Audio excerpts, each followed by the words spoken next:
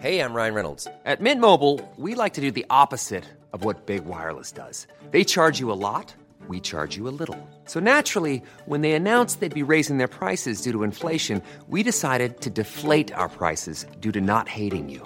That's right. We're cutting the price of Mint Unlimited from $30 a month to just $15 a month. Give it a try at mintmobile.com/switch. $45 up front for 3 months plus taxes and fees. Promo rate for new customers for limited time. Unlimited more than 40 gigabytes per month. Slows full terms at mintmobile.com.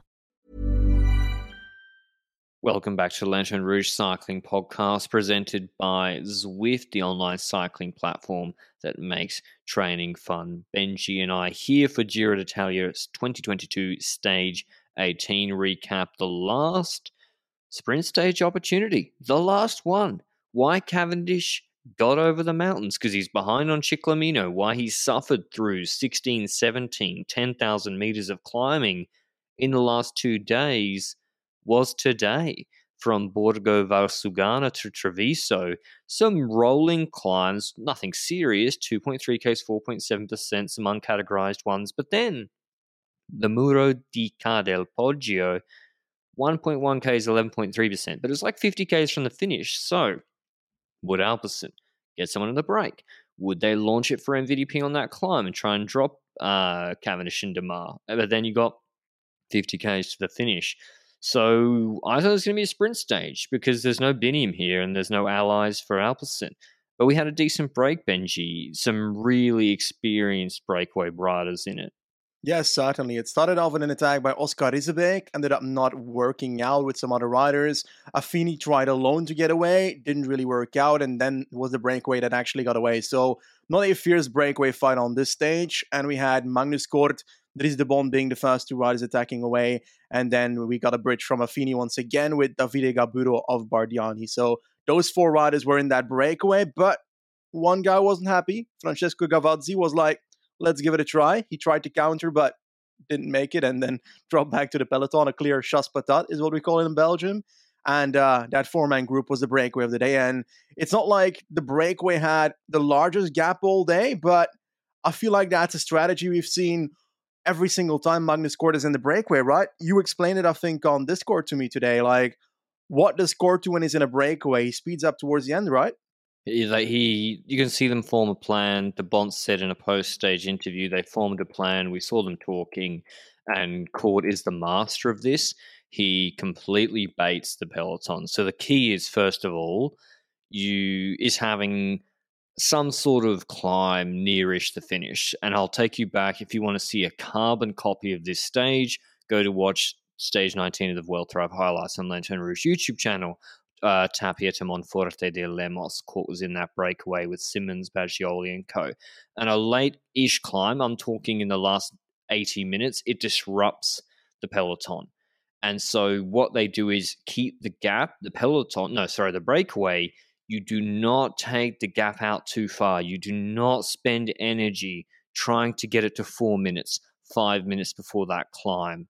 You keep it tight, 2 minutes. And then the peloton doesn't want to catch you. And this is the mistake they made. The peloton, you need to have that gap tight by that climb, because Demar's team and Cav's team are not going to send that climb. Even their other big flat domestiques are going to have to recover after that climb and can't go hard on it. So they keep the gap tight, conserve energy, they get over the climb, the breakaway, and then they rip it. They go full gas. Affini, de Bont, Kort, that trio is stronger than any rouleur trio that any of the sprint teams can put together. Konovalovos, I'll give you. He's as strong as one of them, but then who else? Schmidt, not convinced, but he's strong. James Knox ain't it. James Knox pulling against de Bont, Affini, and Kort, and Gabura was contributing too. No chance. And next to that, off camera, we didn't know what happened. We suddenly saw a visual that there was a group behind, and nobody knew why that group was behind. The gap was already a minute behind, and we had Trek pacing in there. Juanpe Lopez, El Patron, Little Patron, I don't know what to call it now that he's in the white jersey. It's a Prince. Okay. Yeah. He's in that back group. He's getting pulled back by Trek, but they're not gaining time. And who's in there? A Sinkeldam, for example. Riders from the teams that you would expect to also help out in the peloton to try and catch the breakaway. So that's also missing characters, missing riders that would potentially be valuable of catching that breakaway. So I think the loss of that second group might have also influenced the chase, I think. For sure, particularly Single-Dam, but even with him, I'm not convinced. And yeah, you're basically getting to a situation where it's 20 Ks, I don't know, 90 seconds, 70 seconds plus, 10 Ks, it's a minute 10 or a minute 5. This is the exact same gap, by the way, for the break with Encorn and Maestri and Benji's enemy. But the difference is here, 3 extremely strong rulers, Gaburo's cooperative. We have no uphill finish. And yeah, mainly these guys are extremely strong. And the sprinters teams, this is not the Tour de France. It's not Kasper Asgren, Stibar swapping off with then Conor Valavos. It's not those guys. It's Paul Mauro Schmidt. And so the break, I thought this was done at 8Ks just because of the composition of it. And before we get to this finale, mention our show partners, Zwift, of whom MVDP has tuned up, or at least done his taper rides prior to the Giro d'Italia. It's been essential for keeping on top of my and Benji's fitness goals. Benji, what did you have today? You had a battle with Guillaume. Yes, certainly. I was fighting a friend of mine on the Volcano KOM on Zwift, and to be honest, I climbed that climb half the time that I did 6 months ago. So I've had a significant improvement on the climb. Unfortunately, I was gaining time on Guillaume, my friend, on the climb itself. In the middle, 20 seconds advantage. I was like, I'm going to make a Pogacar move happen here. I'm going to destroy everybody. But in the final 100 meters, he passed me. So let's skip that small detail here. But my PR was beaten. So I'm happy about my personal best being beaten. And I look forward to trying again next month, because that's the climb I use every single month to check if I'm better than the last month. Unlike Benji, the breakaway was negative splitting and they were drawing away. And we get into this finish, perfect cooperation, 3Ks to go, 30 seconds. It dropped 10, but that was the moto just moving up, so the time changed. We get to 3Ks to go. It's lined out in the peloton, full gas, narrow circuit, and we see a split. We see splits happening. All of a sudden, we see a slender Bora Hansgrohe rider with no teammates, no Gamper, no Kelderman, no Bookman, no Kemna around him. It's Jai Hindley is dropped. Now, we'll talk about that rule in a second. I got some thoughts about it, but we're like, this is a chaotic finish. El Patron is, the Prince is 2 minutes 40 back. Anyway, get to the finish. Court goes to the front, and this is where I think being the favorite cost him, and his reputation cost him, and probably the weight and expectation cost him. Dries de Bont never won a World Tour race. He's only won 1 races. He won in a sprint. Belgian champs was solo ahead of Kaiser in 2020. And Affini low-key fast. You remember he came second in a Giro stage with a huge burst last year, and Nizzolo caught him on stage 13. De Bont takes third wheel, Affini second, Court leads it out, Gaburo, poor guy's fourth, so he's not going to win. Kent beat him in the sprint the other day. And Court opens up super early. He's got nothing. He almost sits back down immediately. Affini goes to the left early too. De Bont has already come out of the wheel of Affini to go right, but Court's coming back, sandwiches him. De Bont waits and is like, no, I have to go through this gap or I'm cooked. Gets rid of Court, has to restart a sprint, and then beats Affini to the line. And if you've been following his results closely this year and watching some of these, we call them point farming races sometimes, but that's a bit disparaging. He has been very fast against good competition, behind Hofstede, but ahead of De Wolf at Le Samin, behind De Lee, and he wins this stage. And Benji, I don't think that was a huge surprise to either of us. Yeah, indeed. We were talking in the chat while the stage was going on, and we both had a feeling that De Bont would be pulling this off. And while Court was performing quite well in the Vuelta last year and had those sprints, and he's good in reduced bunch sprints, we haven't really seen that this year that he's been at that level. So I'm still a bit doubtful at him, but he's getting better over time as well. But De Bont has been so consistent in his reduced bunch sprints as well this year. Like Circuit de Nez is a good example. That's a solid sprint field. Like Capio, for example. And Delee's legit. And De Bont got second behind Walscheid in the NAS. So he's gotten good results in sprints, and I was like, he's going to take this one. And to see him do that against Court, but not only against Court, because I feel like Eduardo Affini was the most surprising sprint in that goddamn front group. That man kept on with the Bond so much, but do you think that's related to the fact that the Bond got hindered? I think De Bont wins by half a bike length if he doesn't have to check his sprint halfway through it. That being said, maybe if he's put on the front and Affini's on his wheel, he can win this sprint. Affini was in the wind a long time. And you remember the sprint that Court won, he had, it is the stage I was making the comparison with, the Monforte de Lemos stage in the Vuelta. He had Craddock doing a lead out. He had Simmons who jumped early. He had the perfect sit, and he was beating Oliveira, Simmons, and Baggioli. It's De Bont's quicker than those guys, and Court was in the worst position. So huge win for De Bont. Alpecin are having a great Giro, Benji.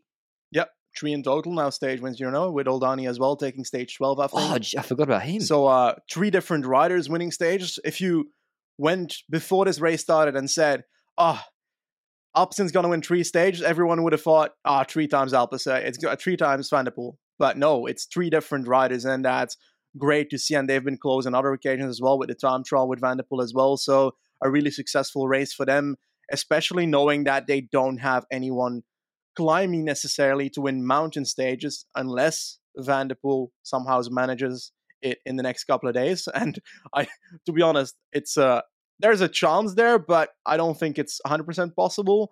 But yeah, it's been a very successful race for them. That's quite certain. And just to round out the top 10, De Bont first, Affini second, Court third, Gaburo fourth, then in the peloton behind, 14 seconds behind, Dainese fifth, Demar sixth, Chimolai seventh, Cavendish eighth, Gaviria ninth. Cav never goes full on these sprints to the line, and Ciclamino's out of the question for him anyway. I think, let me just have a quick look. Demar's 120 points ahead, so that's over.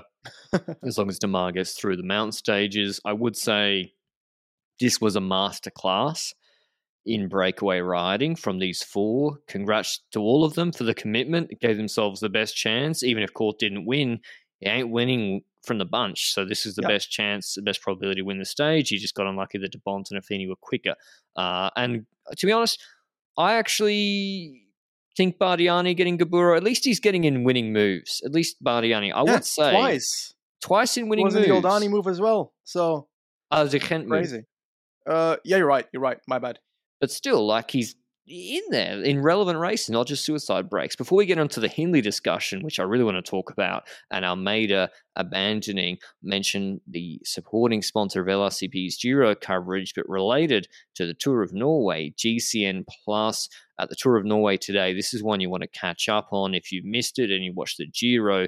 GCN Plus have the Tour of Norway in all GCN Plus territories. And today, as we speak, we'll have to watch it afterwards on GCN Plus, is the mountaintop finish between Plapp, Hayter, Remco, Javine, Chavez, huge names, big young prospects on a genuine mountaintop finish midweek. So that is one to tune into. A lot of cycling this week, particularly if you missed it with the Giro d'Italia. Make sure to use our link down below if you're in the relevant territories to get 25% off. But going back to the 3 kilometers, split happened. Jai Hindley's on the wrong side of it. The minute you saw him riding in Benji casually with Gamper, we knew it was a mechanical, right? That's a thought I had, at least, because if you don't have a mechanical in the last 3 kilometers but are dropped, you're going to give your all to try and not lose as many time as possible. And in this situation, Hindley was not doing that. He was riding to the line like he either just crashed or had a mechanical. Like, he had the confidence that his time loss would not count. That's how I viewed it, and that was the case. But I also want to point out that a mechanical in the last 3 kilometers by a GC rider that is on his way to win this race, and the camera misses it once again. This is atrocious. I can't get over it. Like, every single thing that happens in this race, these directors are missing, and it hurts. But hey, we've talked about it quite a few times now. But when it comes to that 3 kilometer rule, it counts when it comes to crashes and when it comes to mechanicals. I know you've got a strong opinion on this, so rant away. Well, I'm not sure it should count if you, for example, Paris 2020, I can't remember if it was Schachmann or Agita, whoever ended up winning GC, Schachmann. They just crashed themselves. They made a mistake in a corner, and it was a stage that should never have been the 3K rule. and they crash and they got given the same time, and it was their handling mistake. And I thought, that's BS. So that was a bad application of it, because I think, if I'm looking at the rule, it's supposed to be independent from the physical capacity of the rider. And it's like, well, what if you stuff a shift? What if you like mash your gears out of a corner? Like, is that your fault? I don't know. I don't know if mechanicals, I guess they have to count. Anyway, it either one of two things happen. If you're being really cynical, Hindley's a genius and Bora a genius, where if you don't have a mechanical but you're in a bad position in the wrong side of the split, you sit up, you get that wheel changed, and then, I had a mechanical. Happy days, ride it in. That's fine. He probably did have a mechanical, but it happened at the same time as the split. Now, it's possible also that him having the mechanical losing that wheel out of that line created the split as well, with all of Bora dropping back. That's also probably the most likely. But yeah, all happened at the same time. We didn't see too much, and the 3 kilometer rule saves him. Do you think? And it's a tough one, because you don't want to see, if a guy does have a puncture, then losing 2 minutes on GC after working hard for 3 weeks. But the crashes, I don't like the 3 kilometer rule for crashes at all. I think it should be removed. I don't even think it makes the race safer. I don't know what to think about it. It's a very difficult rule to look at. You know that GC riders are trying to keep themselves to the front in a safe position until that 3 kilometer moment starts, and after that we see them moving back in the peloton. So there's something there. What if you don't have that 3 kilometer rule? Does that influence the outcome of the final 3 kilometers? Does that make the sprints less safe? That situation I'm thinking about as well, next to the fact that if you're a rider and you crash out in the last 3 kilometers, not crash out, but if you crash in the last 3 kilometers or have a mechanical, I don't know, on a flat stage, because this rule only counts on stages that are specified as a certain type of stage Likely between to end in a bunch organizers. Yeah, it depends per organizer, because like I swear was it Catalonia or something, where some of the climbing stages that ended with a flat finish and so forth also counted for the 3 kilometer rule, and then an uphill finish like Arate, the 3 kilometer rule counted. So that was Basque Country. It didn't make sense there, but the organizers specify before the race starts or before the stage starts, sometimes last minute, if that stage has a 3 kilometer rule or not. And in this case, we know that this stage is going to have that 3 kilometer rule. I don't necessarily mind that being the case on a flat stage. But why 3Ks? Why not 10? I didn't decide the 3 kilometer. I don't know. That's what I mean. I don't know It's why arbitrary. 3 was chosen. I think it's too close to the finish. If you, there's a thought that, and I sort of agree with it, that often you see GC teams and GC riders getting in the way of the sprinters who are actually there to win the stage. And with 3 kilometers to go, the sprinters teams are already going forward and taking position. It's too close to the finish. So if you really want GC guys, because listen, there's been studies, I think, that when the 3 kilometer rule came in, it just brought the crashes further away from the finish, and the crashes are in the run into the 3 kilometers, because that's the finish line for the GC guys. So should you have it at 10K? Should you have it at all? I'm not sure. But for consistency, the organisers, we should note, that 3 kilometer rule, according to the UCI rules, shouldn't apply or does not apply when the finish is at the top of a hill climb. What's a hill climb? How long's a piece of string? Is it a road that's uphill for 2% false flat uphill? I don't know. So that's another whole kettle of fish. But yeah, Jai Hindley, same time, El Prince in the white jersey loses 2 minutes. And let me just check how much he's lost on GC. He's lost a lot of time now. He's way behind Pozzovivo. So he's in 9th, and Carthy's closing in on him in 10th, for that 9th spot. Carthy is in 10th. But we just said that again. He's in the white jersey. That's because Joao Almeida did not take the start today. He's out of the Giro d'Italia after testing positive for COVID-19. Benson had an article on this in Velo News with some quotes from UAE General Manager Giannetti, who said that they did an internal an internal COVID fast test, and it came positive, and they're about to do the PCR, but he's got light symptoms, so he's out of the race. So they pulled him. And there's a couple of things. I think Caicedo was pulled. He had a test positive for COVID the other day, I think ahead of stage 16. So on the rest day testing, first of all, I don't think, in fact, I'm very sure many of the teams are not doing daily COVID tests, but it might have been that Almeida was sick, so they test him for COVID because he had some light symptoms. I don't know. Maybe UAE do a test every day because this was not the RCS test on the second rest day. I'm not even sure of the current rules anymore if they are doing tests every rest day, but they pull him out. I guess my view, Benji, is they have to pull him out. He's sick. You can't, he's like young guy. You can't fuck up his health continuing the 2 mountain stages with symptoms. But where to from now? And what learnings from this Giro for Almeida? Well, firstly, I'd like to say that he's been relatively consistent in his climbing throughout his race. Obviously, in this last week, he has been a bit worse. Perhaps the COVID inflicted that, perhaps not. We will never know. But we will know that he was able to compete at some shape or form for the top 4 of this race and was looking pretty good for that 4th place, certainly already. So it's a shame to see him drop like that out of the race in the last week, 100%. But we could have seen it coming, to be honest. His entire team was socially distancing from him the entire race, and he from the breakaway elite group. So it's not a surprise in that sense. But I don't know. It's unfortunate. But where to from here? He rode basically the entire Giro, so I don't expect him to start the Tour de France. I think he launches towards the Vuelta. I'd like to see him ride both the Giro and the Vuelta, and I would expect with the climbing that he showed in this Giro that he'd be a domestique or backup leader at least, backup leader that unfolds into a domestique role for Pogacar in that Vuelta. Do you see that differently? Yeah, I think Volta makes a lot of sense. We don't even know, like Pogacar, he might do it, he might not. Plans change. He might have Worlds as a focus. He might want to go for the Italian Classics. It's a very tough ask to do Vuelta Worlds Lombardia with a lot of travel back and from Australia as well with Worlds this year. And the Vuelta finishes shortly before Worlds. So the key is he had no teammates in this Giro. So I guess that's the problem. Formolo, all these other guys. I think the deal at UAE is when you're racing with Pogacar, you race for Pogacar. That's how it is. He's the best. But when you're at races without him, everyone gets to have their chances. We saw that at Catalunya.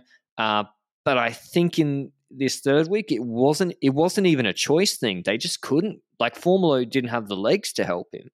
I think so as well, but don't you think that there's a difference between everybody else at UAE and Almeida? I think Almeida's higher in the GC chances than everybody else in that team except Pogacar. So I see a possibility that they might actually use him as a backup leader in the first 2 weeks to keep him close and then see in the third week if he needs to fall into a domestique role or wherever necessary. Or do you say it's complete domestique work from the start? No, I would give him co-leadership just because there's, the long TT, they should be in good position after that. But yeah, I don't know. Again, his recovery will depend on what he should do. He's got, there'll be probably Bologna he might be able to get ready for. The thing is, even if he hadn't got COVID, and we don't know how it was affecting his climbing beforehand, I guess this race just didn't suit him. There's no TTKs. Like, he was sent to the race that just didn't suit him that much. Imagine if there was 70 kilometers of TT, then he would have been in a much better position and with other teammates to help him because Paul's killed him yesterday. But a real shame for Almeida being pulled out of the race in the third week he was in the white jersey and even fourth, even though he's got it before. It's a great result. But tomorrow's stage, the first of this isn't the hardest of the mountain stages. The stage 20 is harder. This is the Santuario di Castelmonte, 179 Ks, flat, then 3 Ks, 8.5%, 9 Ks, 5.4% descent, then the Col of Rat, 10.4 Ks, 9% descent, and then 7.3 Ks, 6% finish. Not that hard. I see this as break all day. I would say so as well. And I think that in the GC group, you'd need to have someone that is willing to take it up by putting someone in the breakaway and using that as a satellite rider behind the Colorado climb to actually get GC action out of this, I think. Yes, if the Peloton group goes to the final climb, we might see them clashing on the final climb. I'm pretty sure of that. We will see that. But I agree this is breakaway all day. And I actually don't know who would fit this stage because you said it last time. I think Tratnik was a name that you mentioned for this one because Slovenia, they go through Slovenia, so 50 watts bonus. And next to that, it's kind of like the stage that Lafay also won, right? In last year's Giro, but that was early, so I'm not sure that's necessarily the same in that sense. Who would you have as a pick? Because I'm going to let you go first. I kind of like Court. He's climbing way better. So Court looked good in the GC group the other day. He looked good in the break today, and he just missed out. And at 7K, 6%, he can climb really, really well. I quite like Court. Guillaume Martin, but he should just go for the stage at this point. He's so far out of GC. Yates is gone. Ciccone, of course, can win. So I'm going to go with Ciccone, another stage. Okay, I'm going to go with Mathieu van der Poel. Because he's going to be in the breakaway. He's done it every single mountain stage, and this final climb is not the longest. So if he can get an advantage before the Colorado climb on the other breakaway riders, like he did on the previous stages, then who knows? He might be able to make it. You never know. And I'd like to see him try. Sure. Let's hope so. He'll be in the break. So that'll be a good stage. Probably the same candidates, but I think the finish really suits Ciccone unless he lets MVP get too far ahead of him. But that's all from us today. Make sure you check out Zwift if you want to train indoors and keep on top of your fitness goals. There's a free 7-day trial for new signups at Zwift.com through the link down below, and we'll see you at the recap of Stage 19 tomorrow. Ciao. Even when we're on a budget, we still deserve nice things. Quince is a place to scoop up stunning high-end goods for 50 to 80% less than similar brands. They have buttery soft cashmere sweaters starting at $50, luxurious Italian leather bags, and so much more. Plus, Quince only works with factories that use safe, ethical, and responsible manufacturing. Get the high-end goods you'll love without the high price tag with Quince. Go to quince.com/style for free shipping and 365-day returns.